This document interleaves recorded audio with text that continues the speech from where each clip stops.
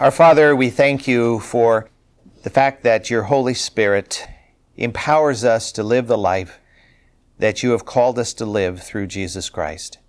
We thank you for the book called the Bible, which gives us the guidelines that teaches us who you are, teaches us the nature and the attributes of God, helps us to understand what it is to be Christ-like and to live as Christians. Father, I pray that we will be drawn closer to you through our study of your word. We ask that your Spirit will be our strength and guide. We know, Lord, that the word of God promises that where two or three are gathered, there you are in the midst, so we know you're here this morning. And we pray your special touch and blessing on each individual life. Father, we thank you for your goodness, your kindness, your mercy. And as we come to the end of this century and this millennium, we look forward to what it is you will do in the years ahead to bring glory to your name and to expand the kingdom of God. And Father, we desire to be a part in that, to play the role that you've called us to play. So prepare our hearts according to your divine plan in Jesus' name. Amen. After the conquest of Canaan, Israel, you remember, obeyed the Lord during the life of Joshua. And the scripture says, even during the time of those that had helped Joshua conquer the land, the elders of that particular time. So we don't know how long a period that was, probably 10, 20 years at least. But then as time passed, Israel became seduced into chasing after the gods of the Canaanites that surrounded them and that lived within the body of Israel. It seems that because of this apostasy, that God began a series of scourges, of disciplines, whatever you want to call it, whereby he drew Israel back to himself. And the book of Judges is the story of God's mercy, of God's compassion, of God's insistence on his people walking in his way. One of the things you discover about God is he does not accept compromise. We live in a world of compromise. We live in a world of pluralism where everybody's right and nobody's wrong, and whatever you feel like it's okay to do. But that is not the God of the Bible, and that is not how we as Christians must live.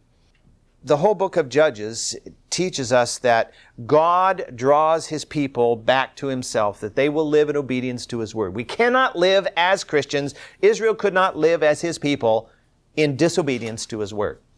And so we see that we already looked at the discipline or the scourge that came under the leadership of this king from Aram Naharaim, translated as Mesopotamia in the Bible, but more Aram of the rivers. Probably, as I mentioned to you at that time, either from Mitanni, which was in the upper Euphrates area, or from Syria itself.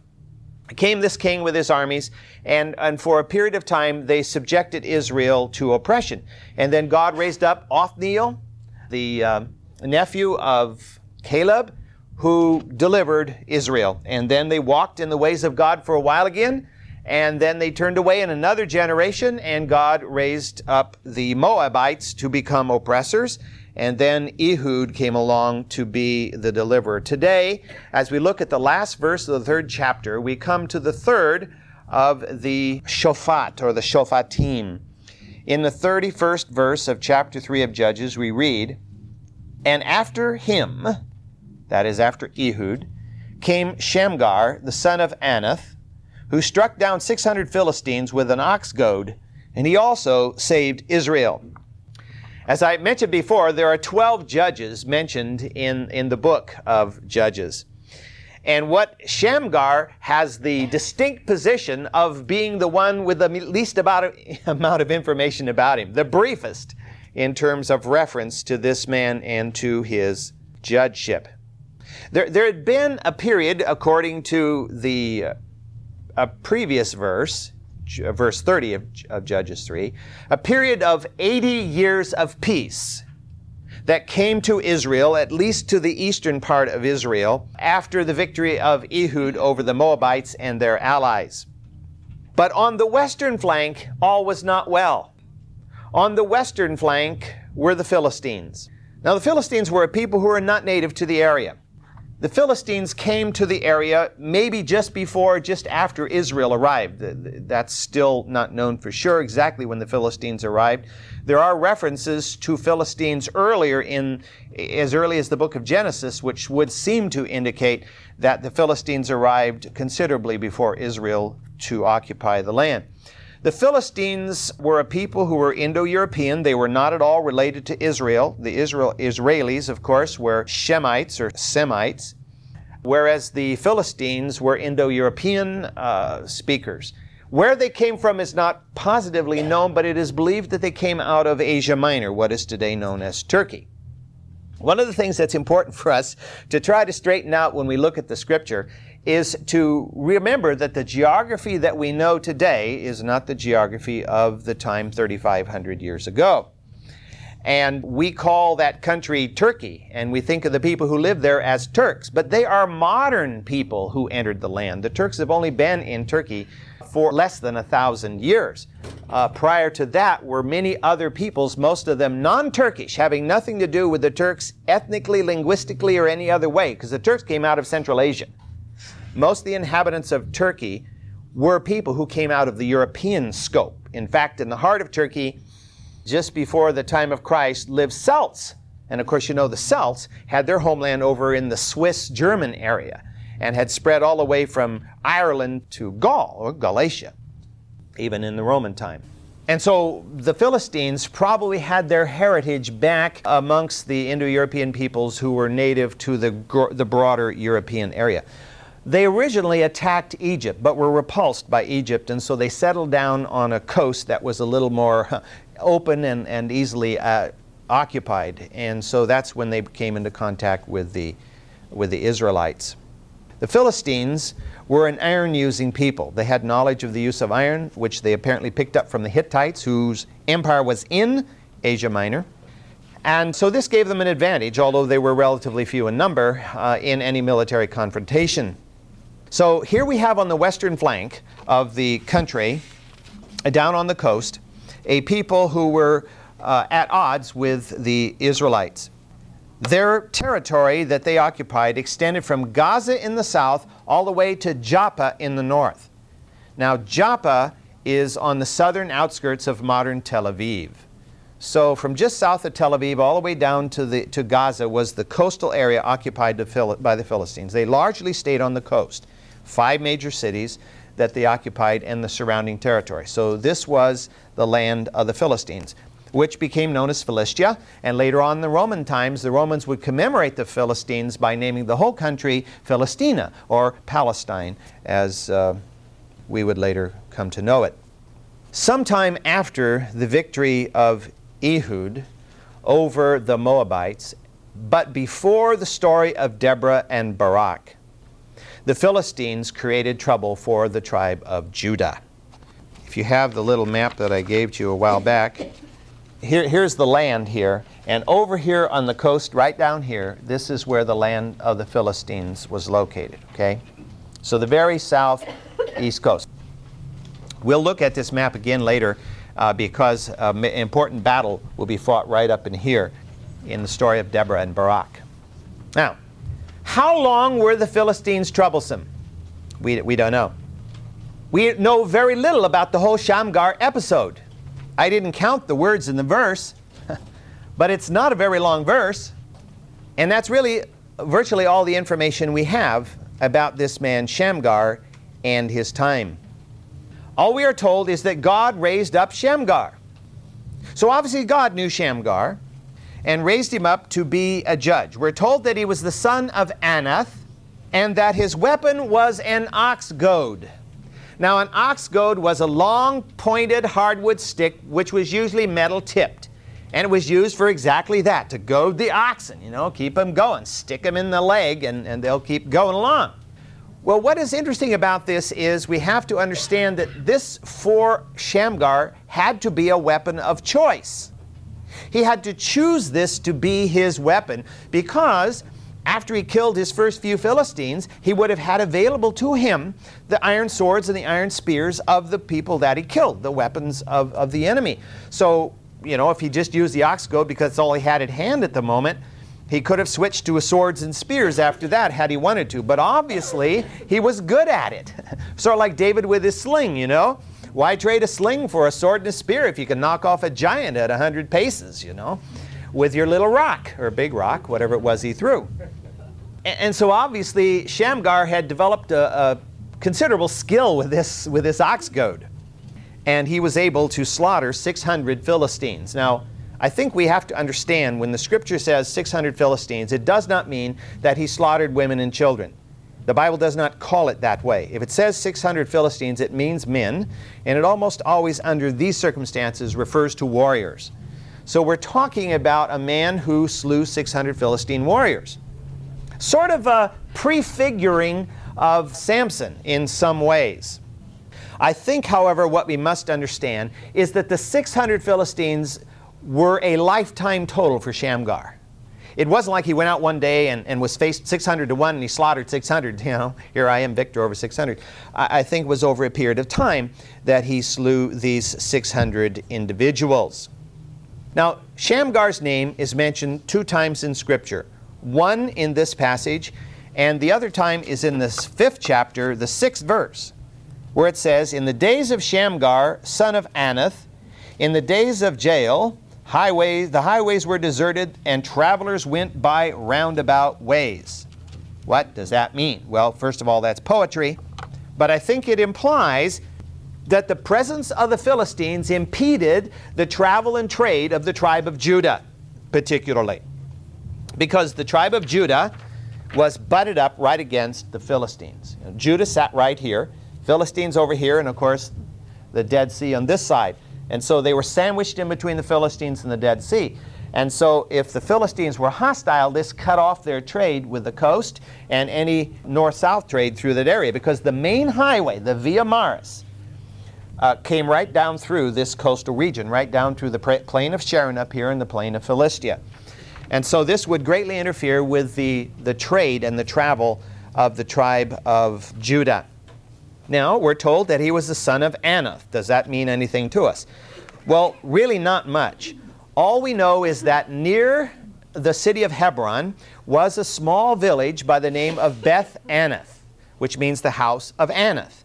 And most scholars believe that probably means that Shamgar came from that town because it was the house of Anath, his father or his ancestor, whatever it was. And so he was from the tribe of Judah, which makes a lot of sense given the location of Philistia and Judah. And it was probably a battle primarily between Judah and Philistia. Not all of Israel was involved. So the life of Shamgar. We don't know if he had a wife. We don't know if he had children. We don't know how long he did this. We don't know if he judged. We don't know anything except this brief little statement. Someday it'll be great to talk to Shamgar, you know, and say, what was it really all about here? You know, there's not much there about you. But you know, to have your name mentioned in Scripture at all, in a good light, I wouldn't want to be Jezebel, for example, is a wonderful thing, of course. Moving on into the 4th chapter, we come to a far more developed story. Even though we don't know a great deal about either Deborah or Barak, we do have 2 whole chapters dedicated to the salvation of Israel that occurred under these 2 people. So let's read the first 3 verses of chapter 4. Then the sons of Israel again did evil in the sight of the Lord after Ehud died. And the Lord sold them into the hands of Jabin, king of Canaan, who reigned at Hatzor. And the commander of his army was Sisera, who lived in Harosheth Hagoyim. And the sons of Israel cried to the Lord, for he had 900 iron chariots, and he oppressed the sons of Israel severely for 20 years. One generation may learn its lesson by suffering under the oppression that God brought because of their apostasy, and experiencing the deliverance that God brought, as he did under Othniel and Ehud and Shamgar. But it seems that the next generation has to learn it all over again the hard way. It's kind of the frustration that parents have in trying to teach their children, particularly when the children are like between 12 and 18, trying to teach them by word how to avoid trouble, which they seem to insist to learn only by doing rather than hearing. And so it seems to be the story for the nation of Israel. The threat of the Mesopotamians or the Aram Naharimians, the people under Cush and Rishathaim, was past. The threat of Moab and the allies was past.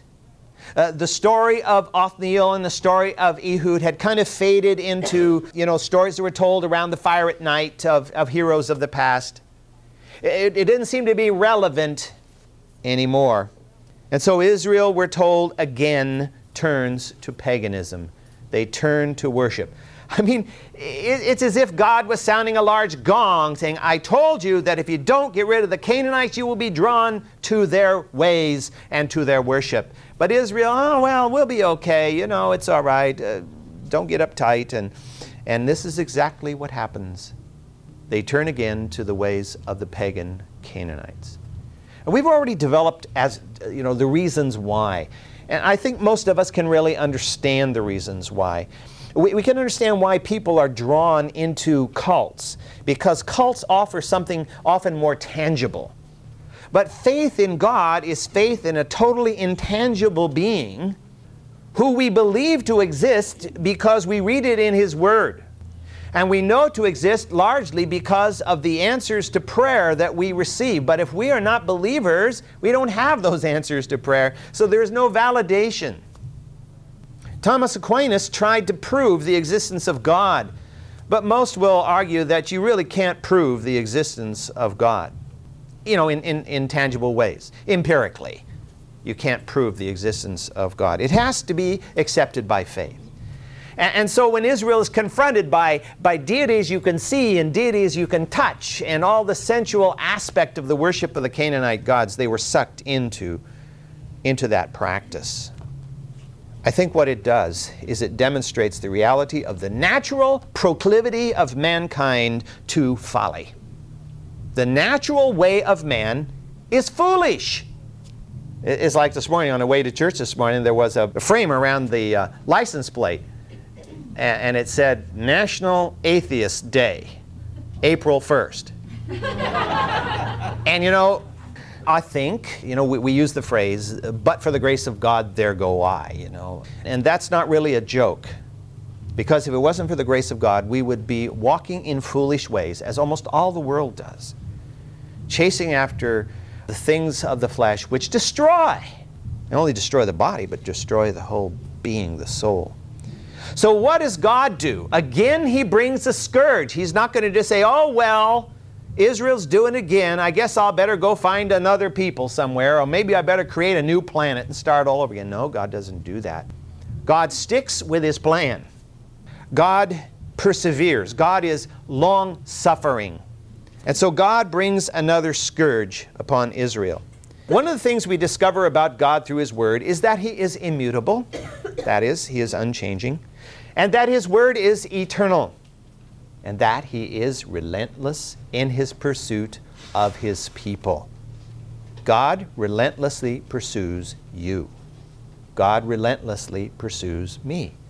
God is not going to just let us go in our way and foolishly ignore Him. He will bring into our lives whatever it takes to give us the cold smack upside the head so that we wake up. And that is what He is doing for Israel here. One of the things that God will not do, as I emphasized at the beginning, is God will not compromise. He will not share worship with other so-called gods. You can't worship God and mammon. It just keeps reminding us, I think, of Paul's situation there in Athens in Acts chapter 17, where he went to the Athenians and said, you guys are very, very religious people, all these gods are everywhere, but you do have that altar in case you missed one, you're hedging all your bets here, to the God that you don't know, and I'm here to tell you about the unknown God. Israel found the Lord to be as faithful in His follow-through on His warnings as He was on His blessings. In the 28th chapter of Deuteronomy, we won't turn there, but in that chapter, God spells it out very clearly. If the people of God obeyed Him, they would crush their enemies. If the people of God disobeyed Him, their enemies would crush them. Pretty simple, pretty clear. So they have turned against God again. And so he brings another oppressor. The purpose is, of course, to bring Israel to its spiritual senses, so to speak. And so he puts them under the heel of Jabin, king of Hatzor. Now, interestingly enough, that name should not sound unfamiliar to you if you remember our study of the book of Joshua. First of all, let me highlight the fact that Hatzor was located right up in here. It was located 10 miles north of the Sea of Galilee, 4 miles west of the Jordan River, right smack on the main highway north-south between Egypt and Mesopotamia, at a crossroads. That was an important crossroads. So it was at the four corners, if you will. And as a result, Hatzor grew to be, during the time prior to David and Solomon, Hatzor was the largest and most powerful city in the entire land of Canaan. When Joshua destroyed Hatzor, it was the single largest and most powerful city in all of Canaan. I mean, Jerusalem was nothing compared to Hatzor. Jericho was small compared to Hatzor. None of the other cities compared to Hatzor. Archaeologists have been digging there for a good part of this century. Most of the work has been done by Yigdal Yadin. And what they have discovered there is that, yes, the top of the tell at Hatzor is maybe 25 or 30 acres. But they've discovered that the city went down the tell into the vast plain around, and that at its height, Hatzor was a city of 180 acres. Now, to you and to me, you say, I know people who have 180 acres on their farm. You know, what's the big deal here? Well, the big deal is that Jerusalem, at the time of David and Solomon, was probably not more than 25 acres. And this was 180 acres. The outer walls surrounding the 180 acres, the inner walls, of course, surrounding the top of the tell, the citadel, the Acropolis, whatever you want to call it, where the original city was located. A city of 40,000 people. Now, to us today, we don't normally crowd a 40,000 people on 180 acres. It's less than downtown Manhattan or someplace like that where we put them on 1 acre. Vertical. But for these ancient people, that was a big city. In fact, Hatzor is just about the only significant city in Canaan mentioned in texts of other great peoples, particularly those in Mesopotamia. So this was a very, very important city. And we've already read about it in the book of Joshua. Jabin had formed a northern confederacy against the invading Israelites. And Joshua had done battle with Jabin and his confederacy at the waters of Merom in central Galilee. Let me just turn back to the book of Joshua for a second, to the 11th chapter. In verse 10, we read this, Joshua 11:10. Then Joshua turned back at that time and captured Hatzor and struck its king with the sword. That usually means killed him. For Hatzor formerly was the head of all these kingdoms. Verse 13, however, Israel did not burn any cities that stood on their mounds, their tells, except Hatzor alone, which Joshua burned.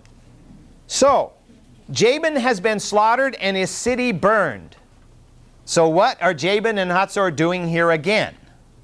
Is this a return from the dead? Is this deja vu? What is this?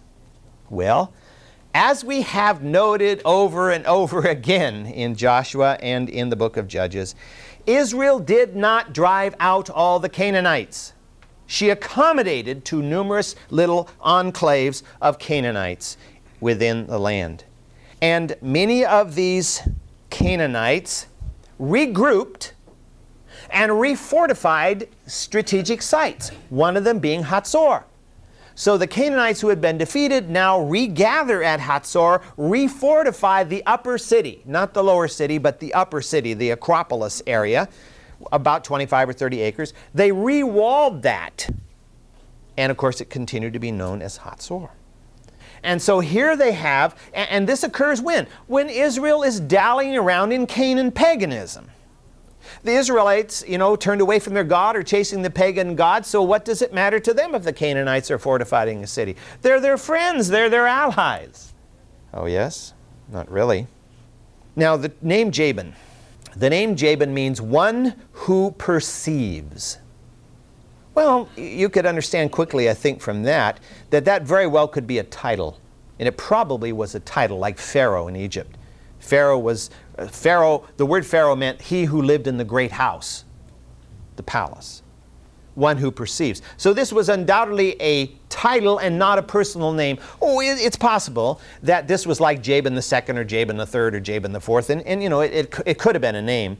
But because of the meaning of it, it's most likely a title. And so we're just simply saying that the king of Hatzor has now begun to oppress Israel. So here we have a revived Canaanite fortified center ruled by a man whose title is the same as that they had already defeated 100 years before. This account, however, is not primarily about Jabin. It is primarily about a man whose name is Sisera. Sisera is the commander of Jabin's armed forces. And the implication of this passage is that Sisera was the real oppressor of Israel, and that Jabin probably was nothing more than a figurehead ruling over whom Sisera manipulated like a marionette, because Sisera was the commander of the armed forces there. Now, what is interesting is that scholars, Jewish scholars will tell you Sisera is not a Canaanite name.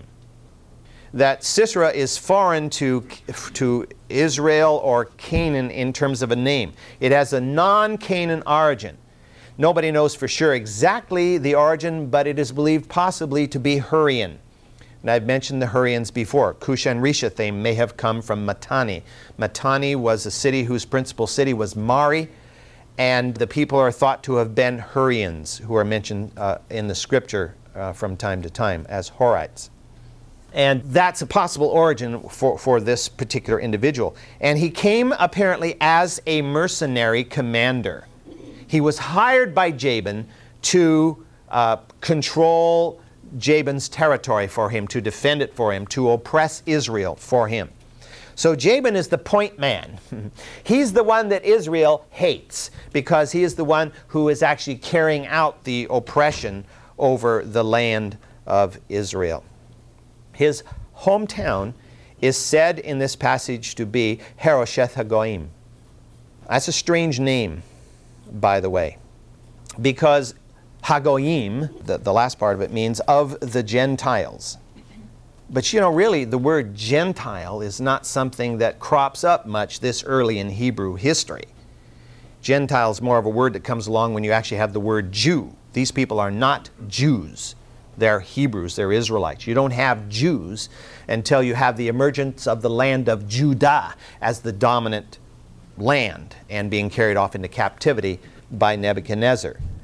And so it could be translated as foreigners, of the foreigners. The word Harosheth seems to be rooted in another Hebrew word that means artisans.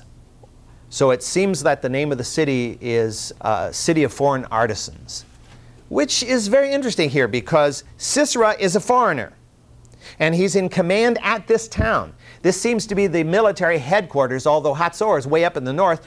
Hatzor is over here. Harosheth is located right about in here. This is Mount Carmel, right here. And it's just to the east of Mount Carmel in the valley there, the valley of Jezreel. That's the believed location of Harosheth. And so here, it's very possible that this city was given this name by the Hebrews, by the Israelis, because it was the center of these foreign oppressors. Now, the passage emphasizes that the heart of Sisera's military strength was 900 iron chariots.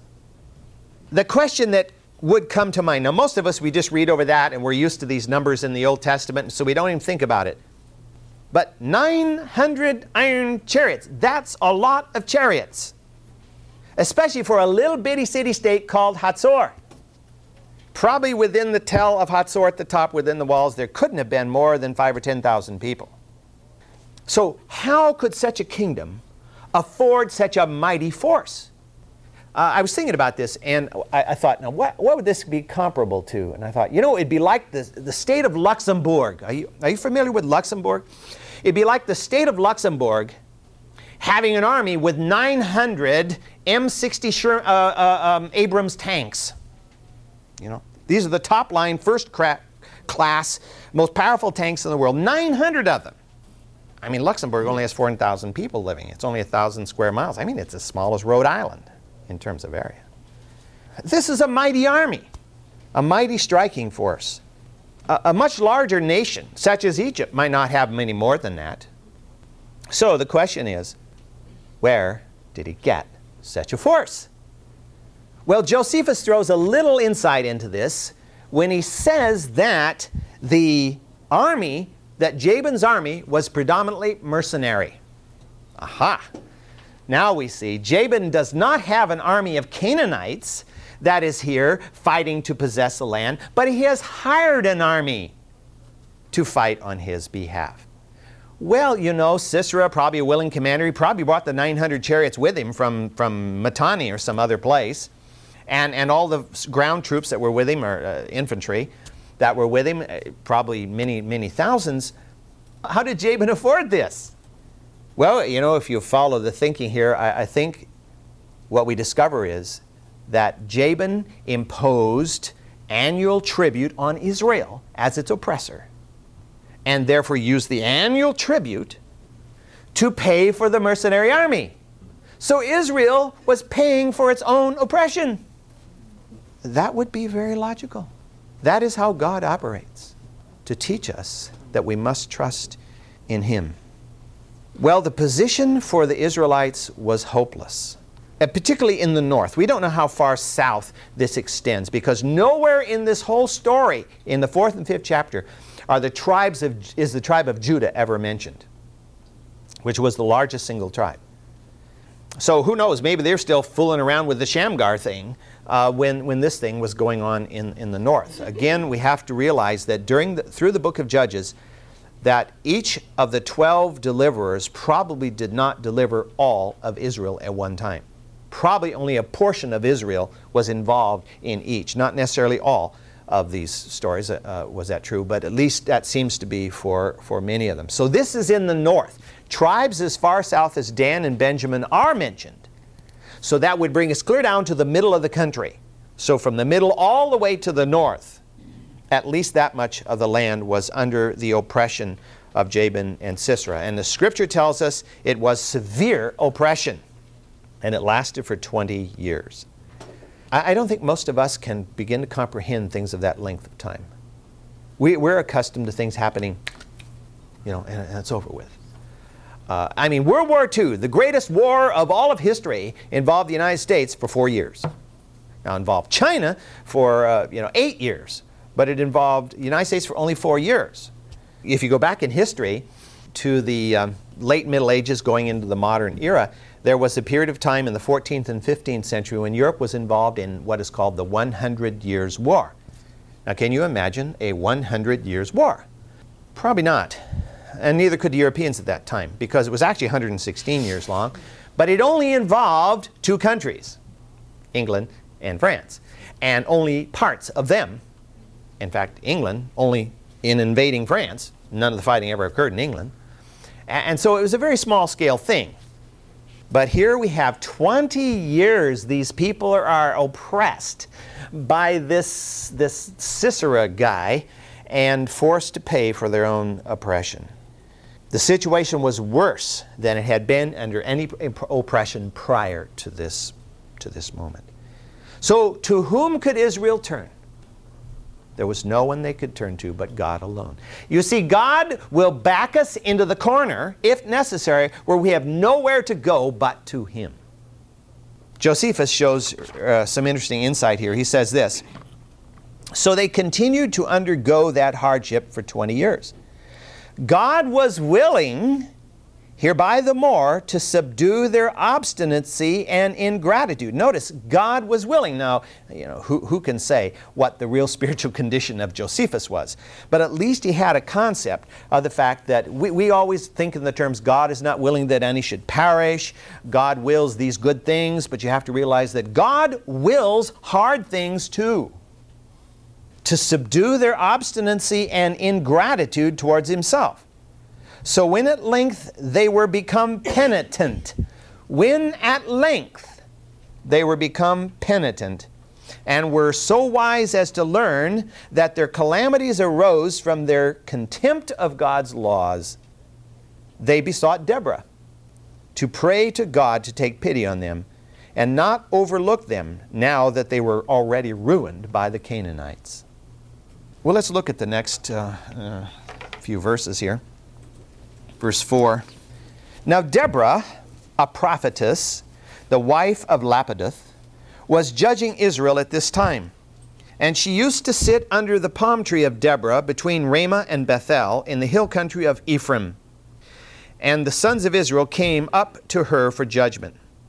Now she sent and summoned Barak, the son of Abinoam, from Kadesh Naphtali, and said to him, Behold, the Lord, the God of Israel, has commanded, Go and march to Mount Tabor, and take with you 10,000 men from the sons of Naphtali and from the sons of Zebulun.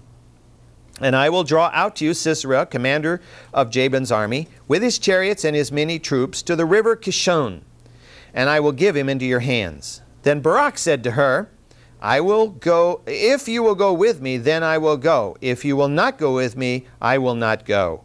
And she said, I will surely go with you. Nevertheless, the honor shall not be yours on the journey that you are about to take, for the Lord will sell Sisera into the hands of a woman. Then Deborah arose and went with Barak to Kadesh. And Barak called Zebulun and Naphtali together to Kadesh, and 10,000 men went up with him. Deborah also went up with him. This is a very wonderful passage. And it's a passage that throws light on many things. What we find in this passage is a very unusual term in verse 4. It says, Deborah was a Nebiah, prophetess. Now, no matter how anybody tries to downplay this, Nebiah was the feminine version of Nabi, which is the official word for a prophet in Israel. So she wasn't some, possible prophetess. She was a female prophet, period. No way to gainsay that. What is interesting about her name is that her name was Deborah, which means honeybee. I'm sure that's why we named our oldest daughter Deborah. Us too. Yeah, that's right. In the case of our oldest daughter, it has applied in many ways because she is a very busy person. And she's very handicraft oriented, and she's always sewing and making things like that. She does a very good job too. But we didn't know that, of course, when we named her. Now, what is interesting is that dozens of prophets are named in Scripture, but very few prophetesses. God ordained that males generally should exercise political and spiritual leadership among His people. But He did not exclude women categorically.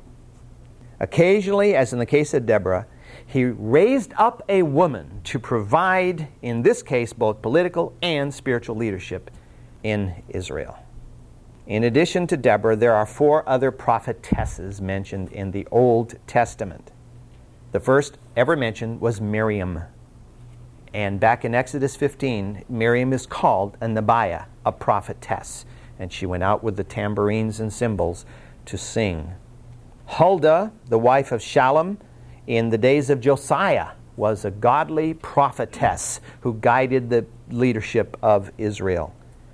In Nehemiah, there was an anti-prophetess, I guess you could say, by the name of Noadiah, who was a false prophetess, but the same word is used. And lastly, Isaiah refers to his wife as the prophetess. Good combination, huh? Prophet and prophetess. Great marriage. Work together here. Team. And then, of course, in the New Testament, we have one prophetess mentioned. That was Anna, who was the one who blessed the baby Jesus in the temple in Luke chapter 2. What about Philip's daughters? What about them? They were called prophets.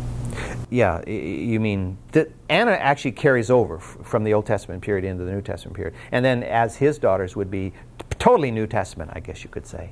Yeah.